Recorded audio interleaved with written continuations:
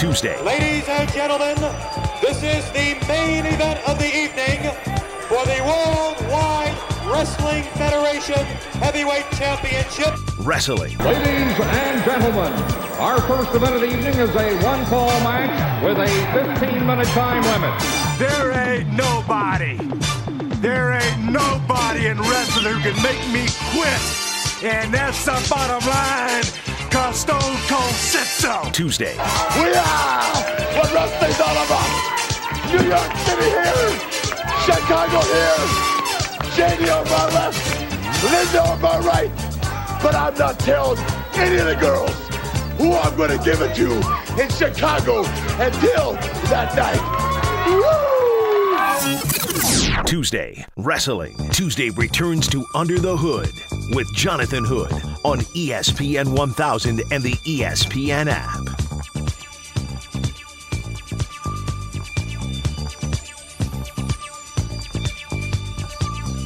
It's Tuesday, Wrestling Tuesday, with me, Jonathan Hood, right here.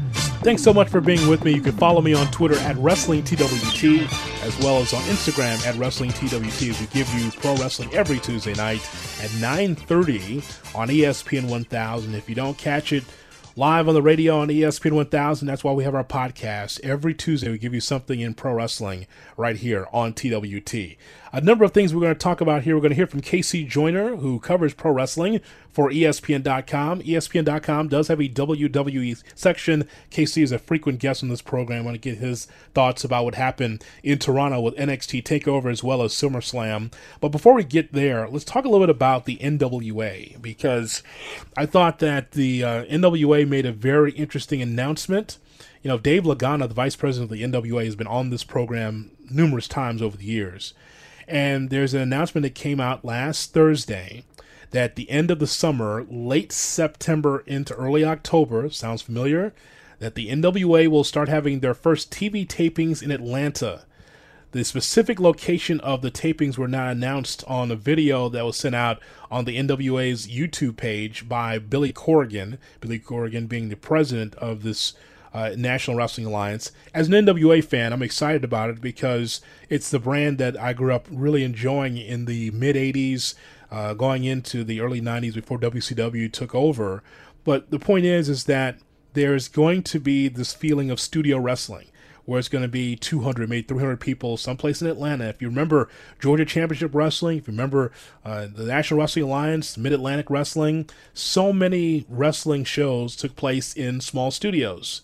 And so it's coming back here in 2019. The NWA will have a studio show set up in Atlanta, Georgia, not too far away, apparently, from the original setting on Techwood Drive, I would believe, in Atlanta, Georgia, in the Peach State. So Dave Lagana, the vice president of the NWA, was on Busted Open with Dave LaGreca, and Dave was just on this program recently. He's my friend from Busted Open. And they talked about the National Wrestling Alliance. They're going to be in the fray with AEW, with the WWE, with other promotions, running shows weekly for television. Let's hear now that conversation from Busted Open Radio. Listen, there's a lot to talk about with the NWA in the future of the NWA, because I think the future of the NWA is in very good hands, especially the way this roster is being built. But to go back to this for a second, because it's significant.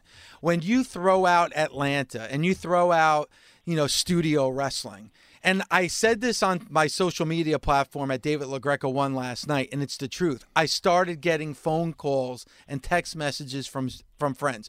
Jonathan Hood from ESPN in Chicago called me immediately, because this does bring back memories of when we were growing up and falling in love with this sport. When you say Atlanta and you say studio wrestling, it is going to be nostalgic when it comes to certain wrestling fans. Well, and it's what it is. We didn't buy world-class wrestling. We didn't buy ECW. We bought a brand that is very well known in a certain area for a certain time period.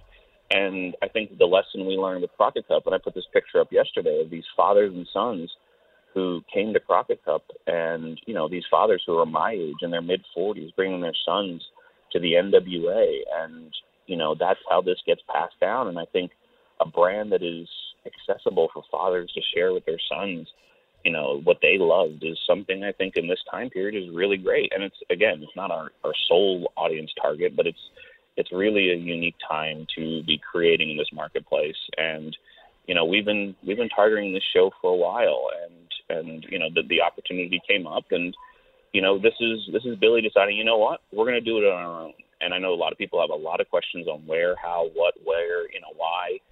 The why is simple. We want to prove that what we've been executing for 2 years to rebuild this brand is what you will see in the television product. So interesting news there from the NWA, from Dave Lagana. Again, that is from Busted Open. Dave LaGreca was there with Bully Ray talking about the National Wrestling Alliance. So it's just happening. I said this months ago. It's happening.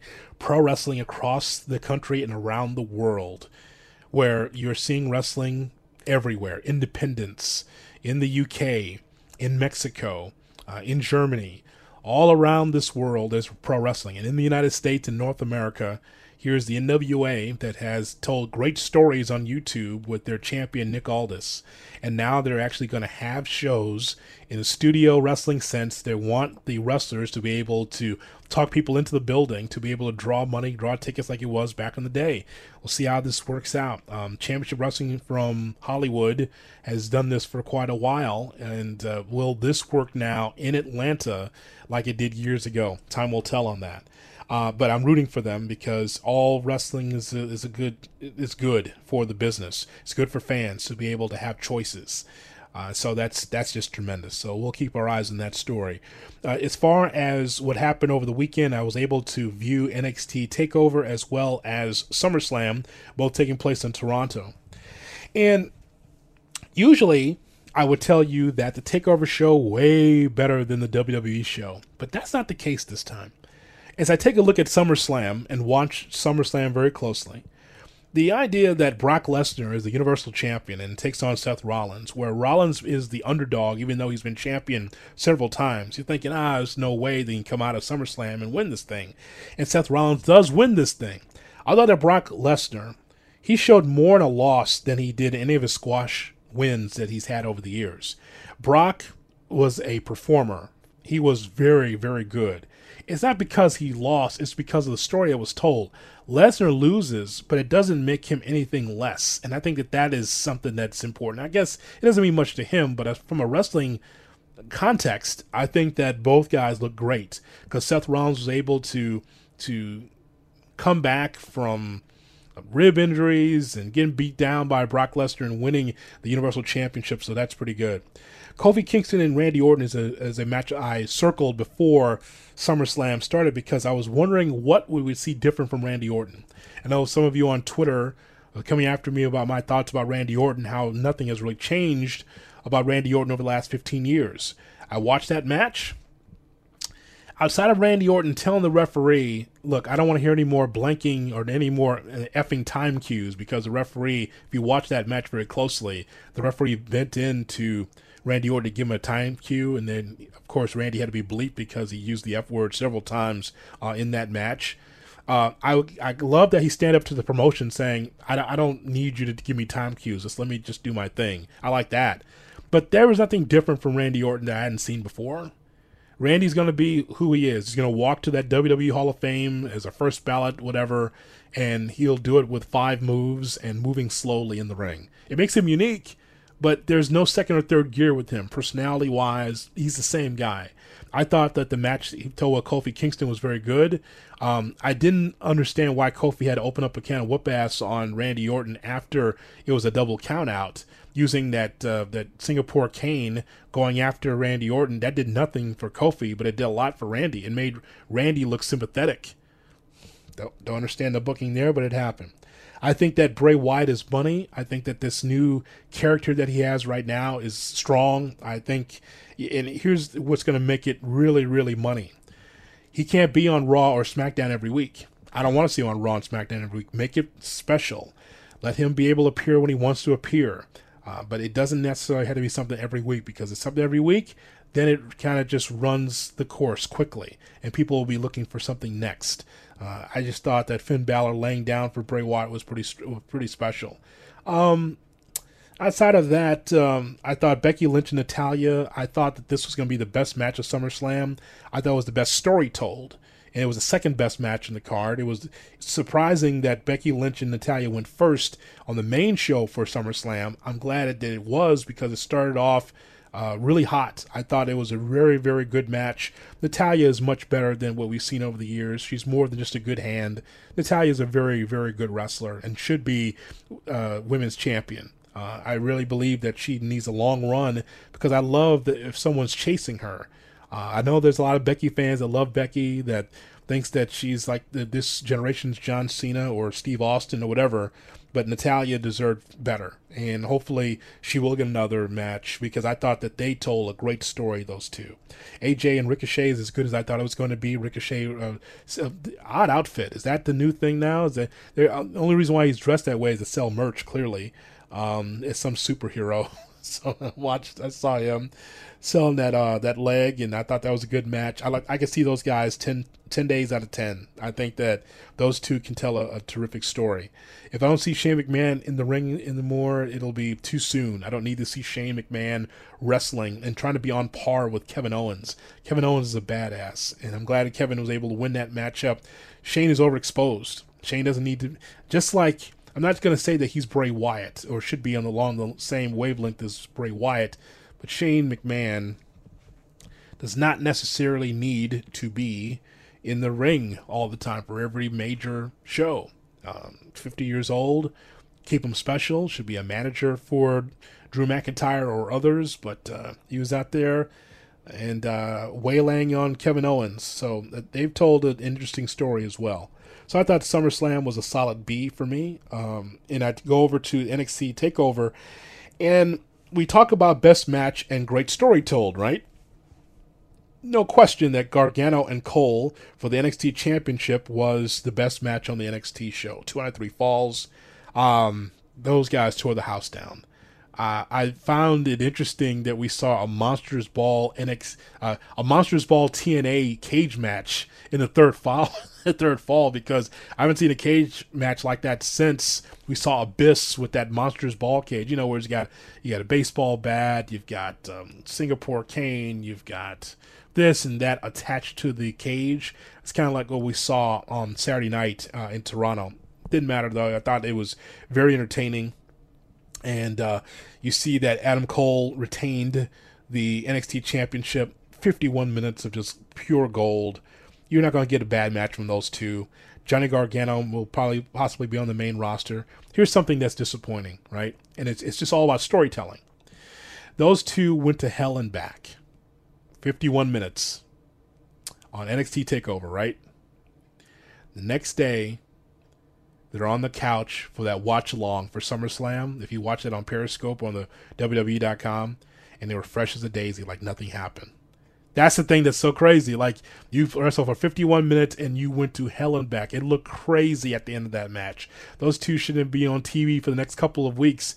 Next day, they're on the couch eating popcorn, laughing along, watching SummerSlam. That's just the difference between the business in 2019 and like even 10 years ago. Strange, but in the ring, they were terrific. I thought that Candice LeRae and Io Shirai was the best story told on TakeOver. There was no let-up matches. Everything on this card, from Street Profits and Undisputed Era to Dunn, Velveteen Dream, and Roddy Strong for the North American title, Mia Yim and Baszler, all these matches there was nothing less than a B+. Everything was an A or a B+. It was a really typical of a Triple H takeover. That's not surprising. But I think all those matches that we saw were very, very good. Or if not great. The main event was great, there's no doubt, with Gargano and Cole. But then you see LeRae and Shirai, you think that's your let-up match, and those two really went after it. They were really, really strong. I enjoyed that a lot. Almost want to put them on the same par as Gargano and Cole as far as storytelling in the ring, but I thought that those two told a great story. So once again, and I think that TakeOver was an A-. And maybe that's because of Mia Yim against Shayna Baszler. Maybe that was a little bit of a step back, but I thought that overall that was about an A-, at worst a B+, and I think that SummerSlam was a B. somewhere in there like a solid B for SummerSlam. So I enjoyed both shows. We have so much consternation and so much bitching and complaining about storytelling and storylines when it comes to the WWE product. But when it comes to big shows like WrestleMania and SummerSlam, more times than not, you're going to be more satisfied than dissatisfied with the product. You may not like what you see on Raw every Monday night, and God bless you for you guys watching it for 3 straight hours. I can't do it every Monday night like you guys can. But when you watch so much WWE programming, you see so many stories that are just weird and odd and off-putting. And then you have shows like TakeOver, and you have shows like we saw with SummerSlam.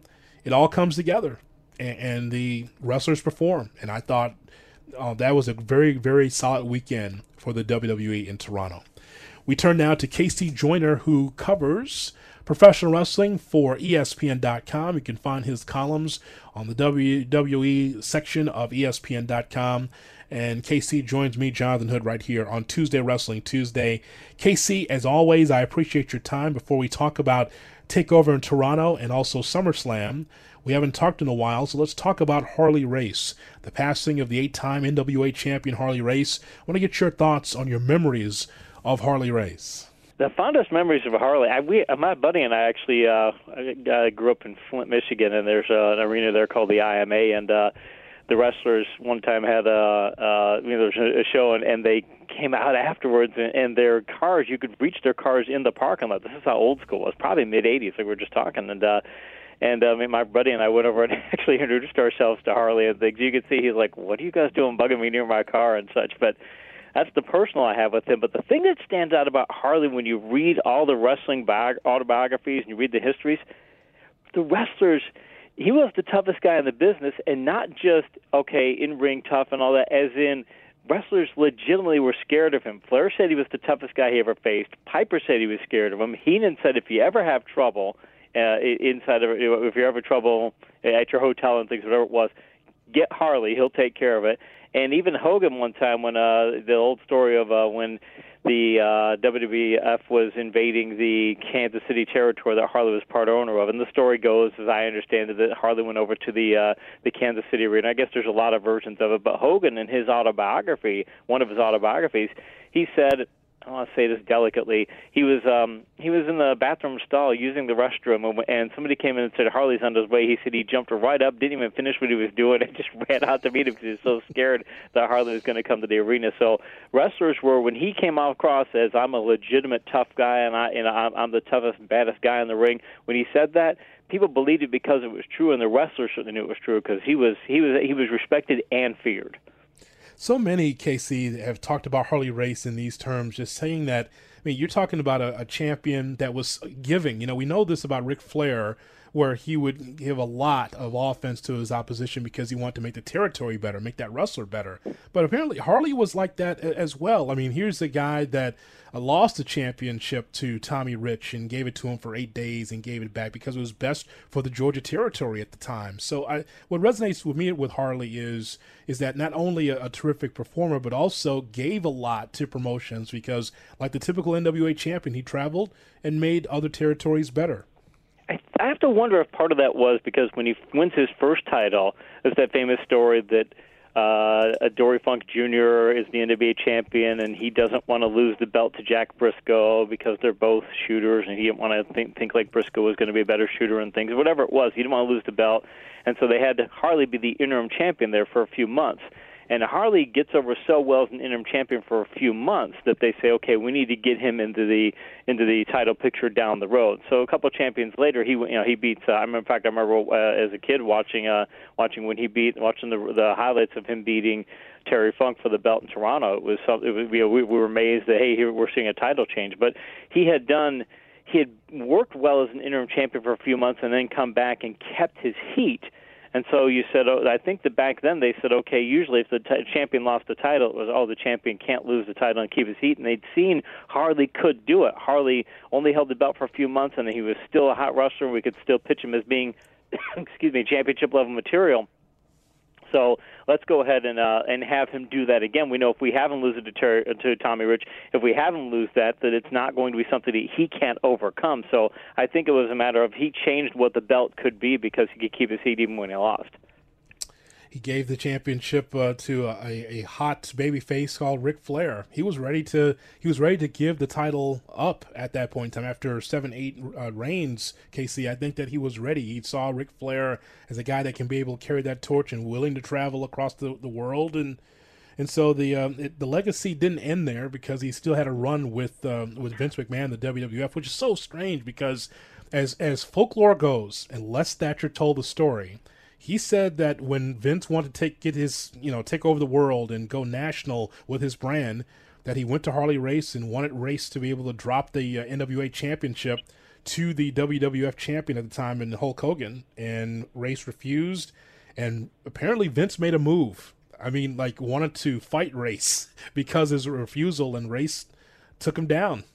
So, I mean, it's just, the stories are endless when it comes to Harley. You're the guy that was the NWA champion and want to prove everybody that, like, he's the guy.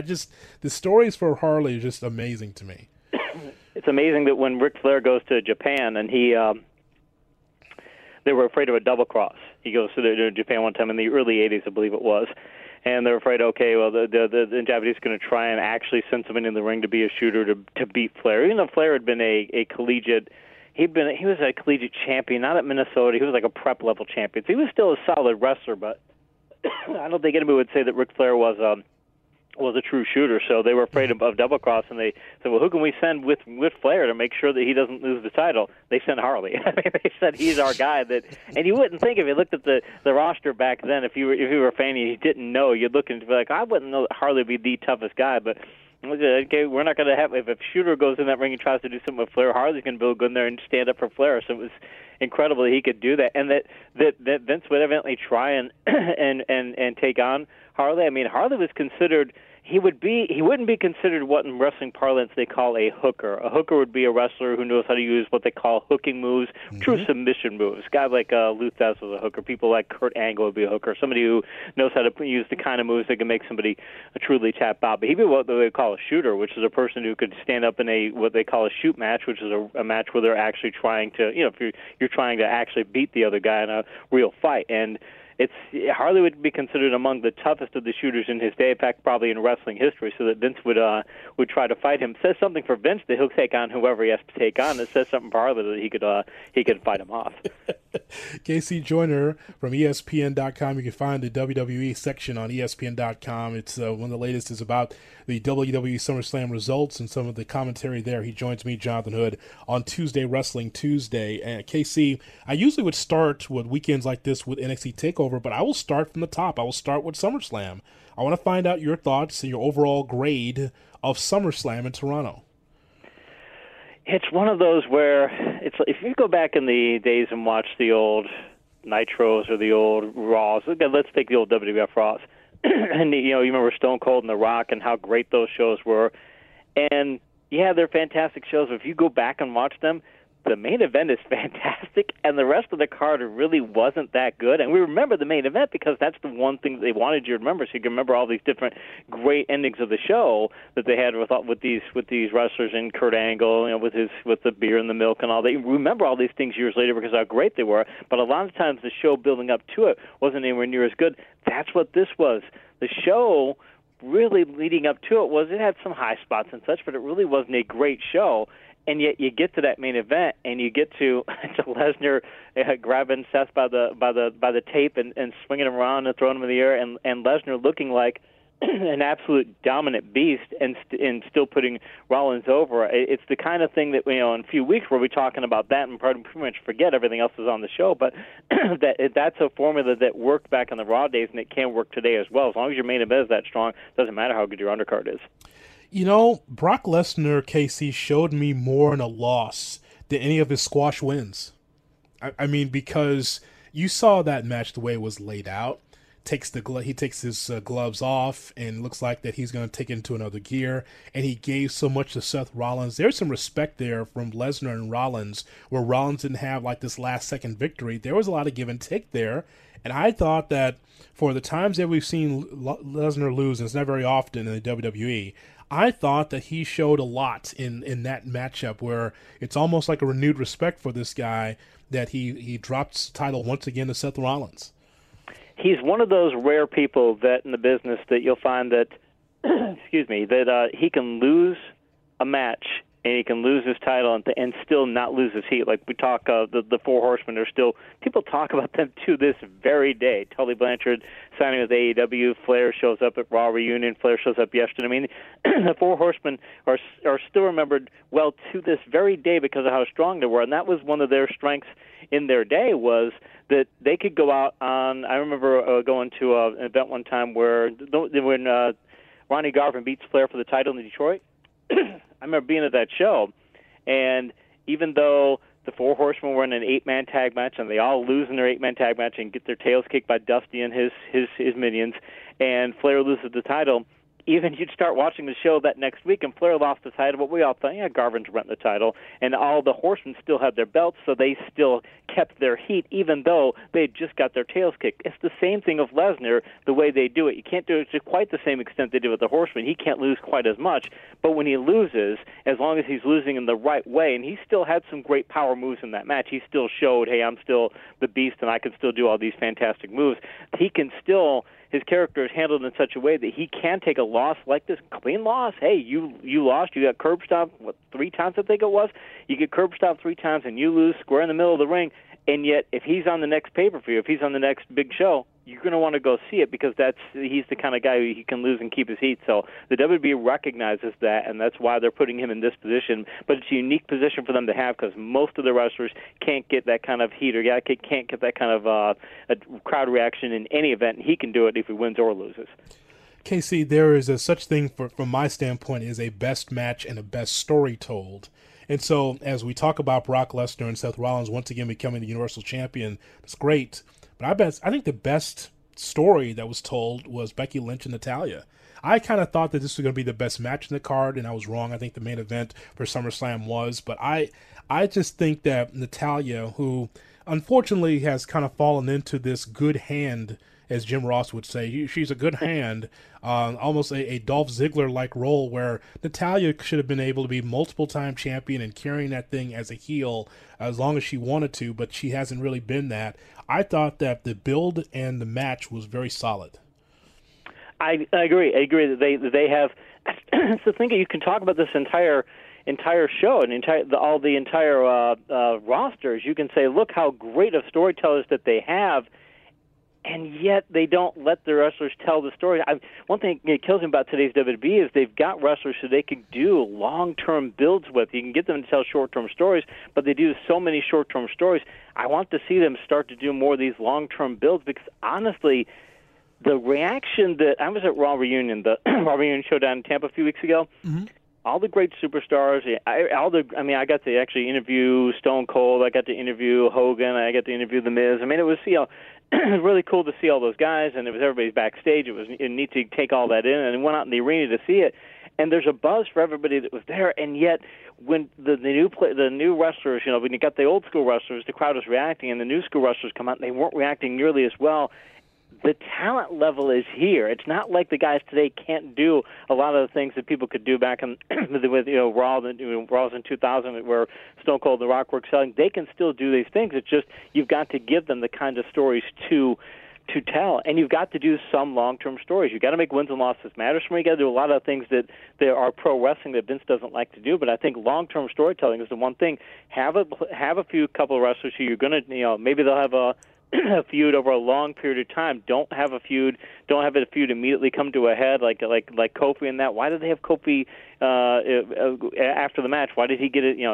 They have the count out and then he comes back in and then takes away the heat from what just happened with the count out. Let that story tell out. Let that story play out over a period of weeks and months because AEW is going to be doing that. They're going to tell longer term stories, and you need to be able to combat that.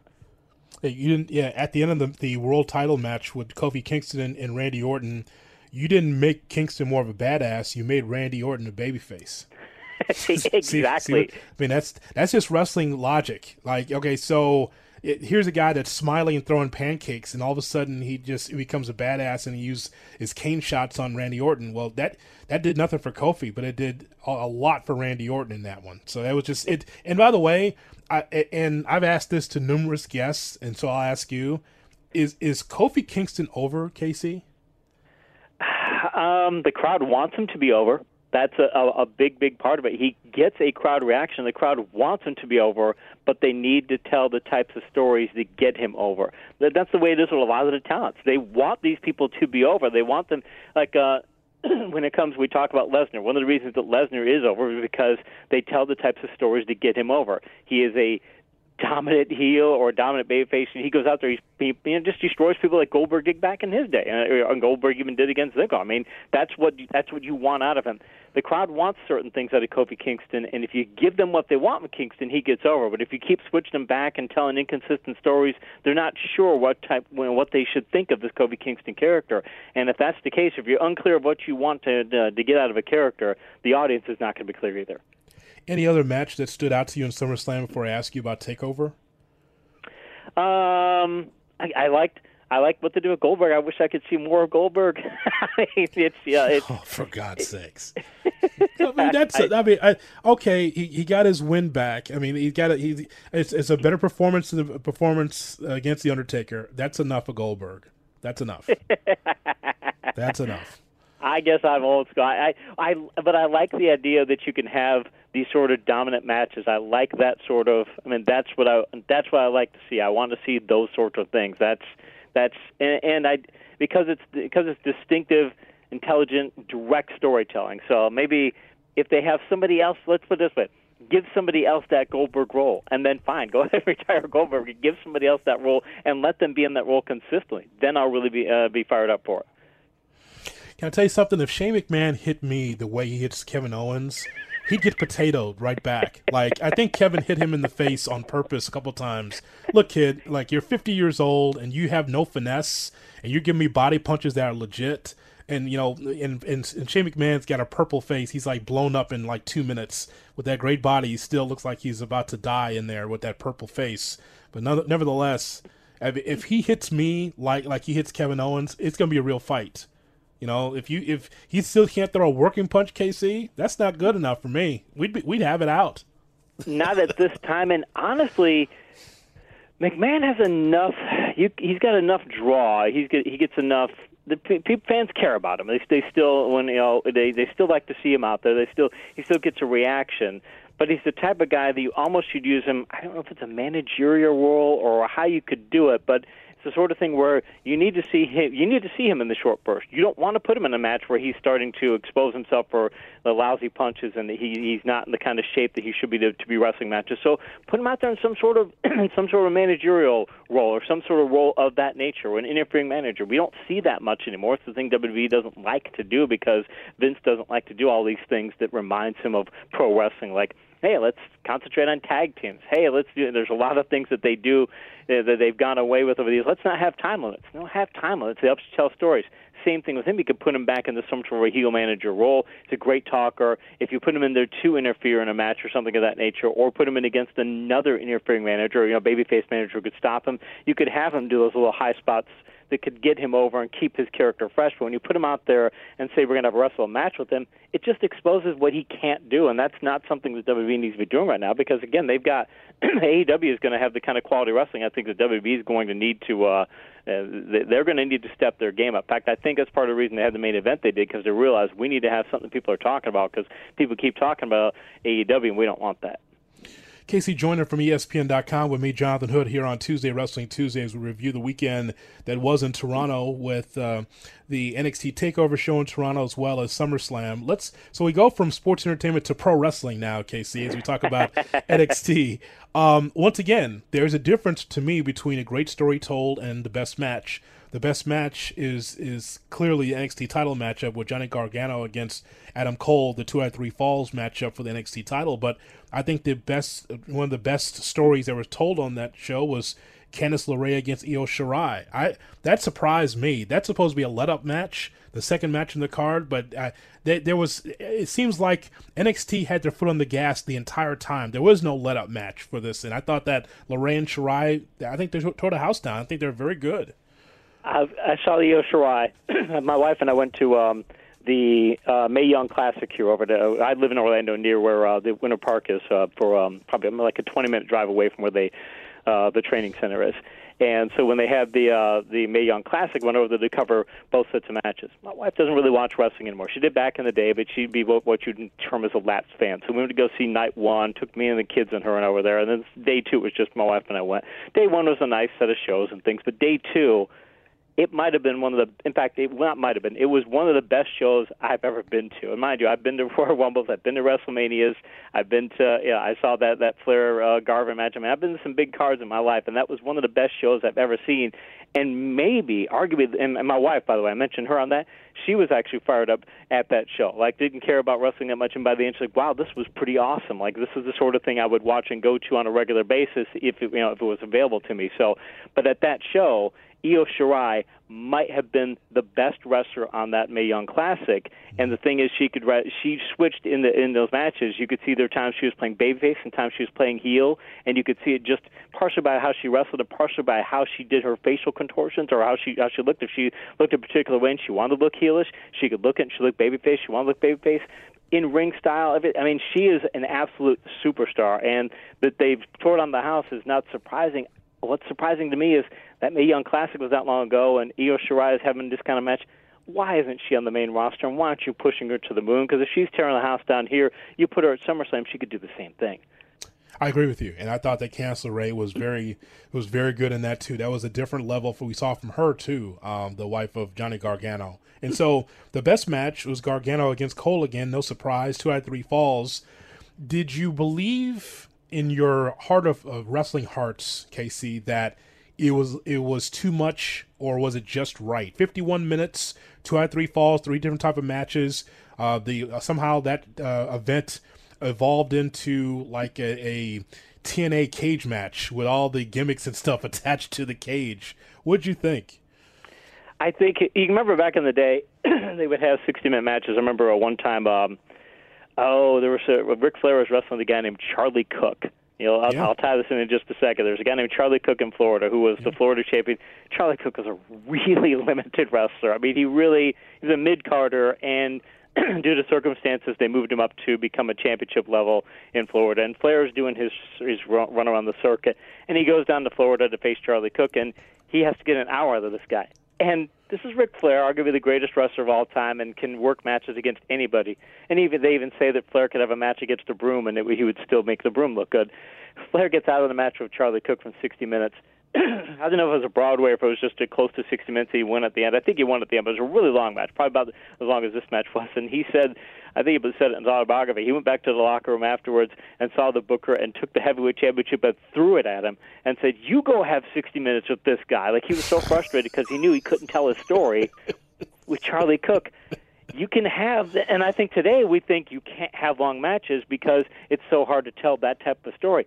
You can if you've got Adam Cole and Johnny Gargano. You can do it if you have the wrestlers who can pull it off. You can still have that 60-minute match, and you don't have Flair throwing the belt of the booker. You have guys who are having fantastic matches on a fantastic card. So I think that they allow them to do this. Again, keep coming back to this. You see this, and you go, okay, WWE, why don't you have this match on it at a SummerSlam? Why don't you have this sort of a match, this style of match? If not with these two, I think you could do it with these two. But if not with these two, why don't you have this sort of a match at SummerSlam when you big events or something of that nature? Because if you're going to have a long card, great, have a great 50-minute match where fans are on the edge of their seats for most of the match. That's what you should do. So I'm hoping that what they do here eventually, God, I hope it gets up to the upper levels, because the main roster could use more of the kind of storytelling they have in NXT.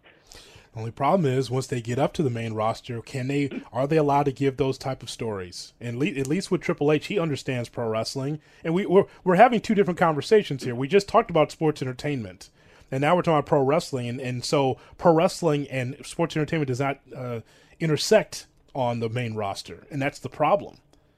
It doesn't, because Vince's idea. Vince has a Hollywood idea of what pro wrestling should be. He doesn't like to call it pro wrestling. In fact, they literally, this is true. If you're backstage at a WWE event and somebody says wrestling, they'll jokingly get told, no, don't say wrestling. It's sports entertainment. I've seen it happen. And you go, wow, you think that's just stories they're telling. No, it's true that you're not supposed to use the word wrestling in anything that you say. It's supposed to be sports entertainment. So since they view it that way, they view this as something that's not their regular product. And I think that fans want this product. I think that the idea that Vince has is that I don't think the NXT product, it's a niche product. I don't think it could succeed on a larger level.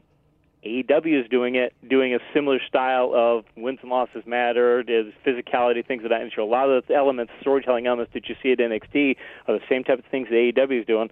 They've got a national TV contract. They're selling out every one of their pay-per-views in record time. In fact, they're breaking breaking Ticketmaster's site and things. People can't even get in to get the tickets and such. So I think WWE is eventually going to have to do that, and I think Vince hiring Heyman and Bischoff as part of, as a way to possibly transition to that. But I kept thinking when he hires Heyman and Bischoff, it's like, why, if you're wanting to push the Fox show coming football season, why didn't you bring, why don't you have Triple H come up here? Why don't you let him do that? And it makes me wonder if I don't think maybe he still doesn't want to do that sort of storytelling. We're going to find out real soon if WWE's Hollywood storytelling works or if the other storytelling works. And if NXT and AEW, if that storytelling works, WWE's going to have to change what they're doing on the main roster, because if their ratings are down in Fox, the Fox is going to tell them you better do something. Also on the NXT TakeOver show, we saw Mia Yim take on the fabulous Shayna Baszler.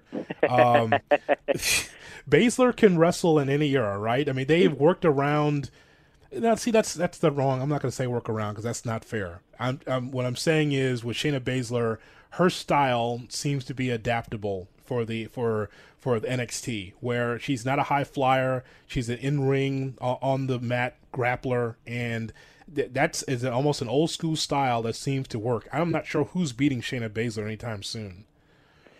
I was talking with Paul Levesque about after I got an interview with him after that show, the Mae Young Classic, and talked to him about the different types of storytelling. Said, hey, this was, because he asked me what I think of the show. I said it was great. I said it was like kind of a combination of old school and new school. So that's what we're aiming for. He said there are a lot of old school mat techniques. He didn't use that term, but that's what he was getting. A lot of mat techniques and a lot of, in fact, he did say that like nerve holds and things that were big back in the day, and you saw used a lot and got over. People stopped using them after a while, and he said now we're starting to use them because what's old is new. People looking at even the wrestlers like, wow, that is so awesome to do that sort of move. And Paul said, we saw it back in the day, so it's kind of old to us, but because it's new to them, they can still use it. And you see somebody like Baszler who can do a lot of that ground technique. People, it's like people think that ground technique can't get over, because everybody does the aerial stuff, and if you're really good and can tell the proper stories when the ground technique, it can work. In fact, it reminds me of something that Bob Backlund told me one time, where I mentioned something about rest holds, and he corrected me. He's like, no. He said, there's no such thing as a rest hold. I said, what do you mean?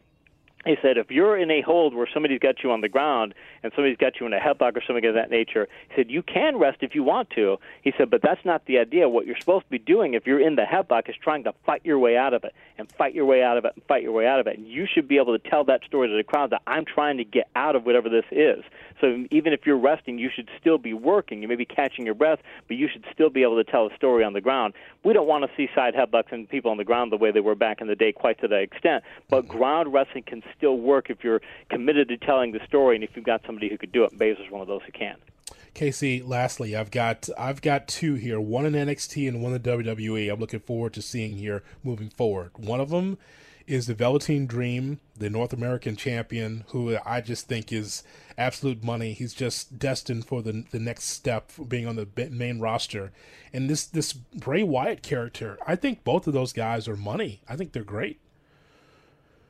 I think that Bray Wyatt character, what they're doing with him to make him the character he is now, There's an old rule that where if you're going to be something, if you're going to be a character of that nature, you've got to go 100%. Like if you're going to be the Undertaker, if you're going to, in fact, I think the old rule is that if you've got the in front of your name, if you're the Undertaker, you have to be 100% committed to that role. You can't just go part way. You have to be 100% committed, or it doesn't get over. You just then make a 100% commitment. I think Bray Wyatt is making that commitment to this character, and he fits it so well.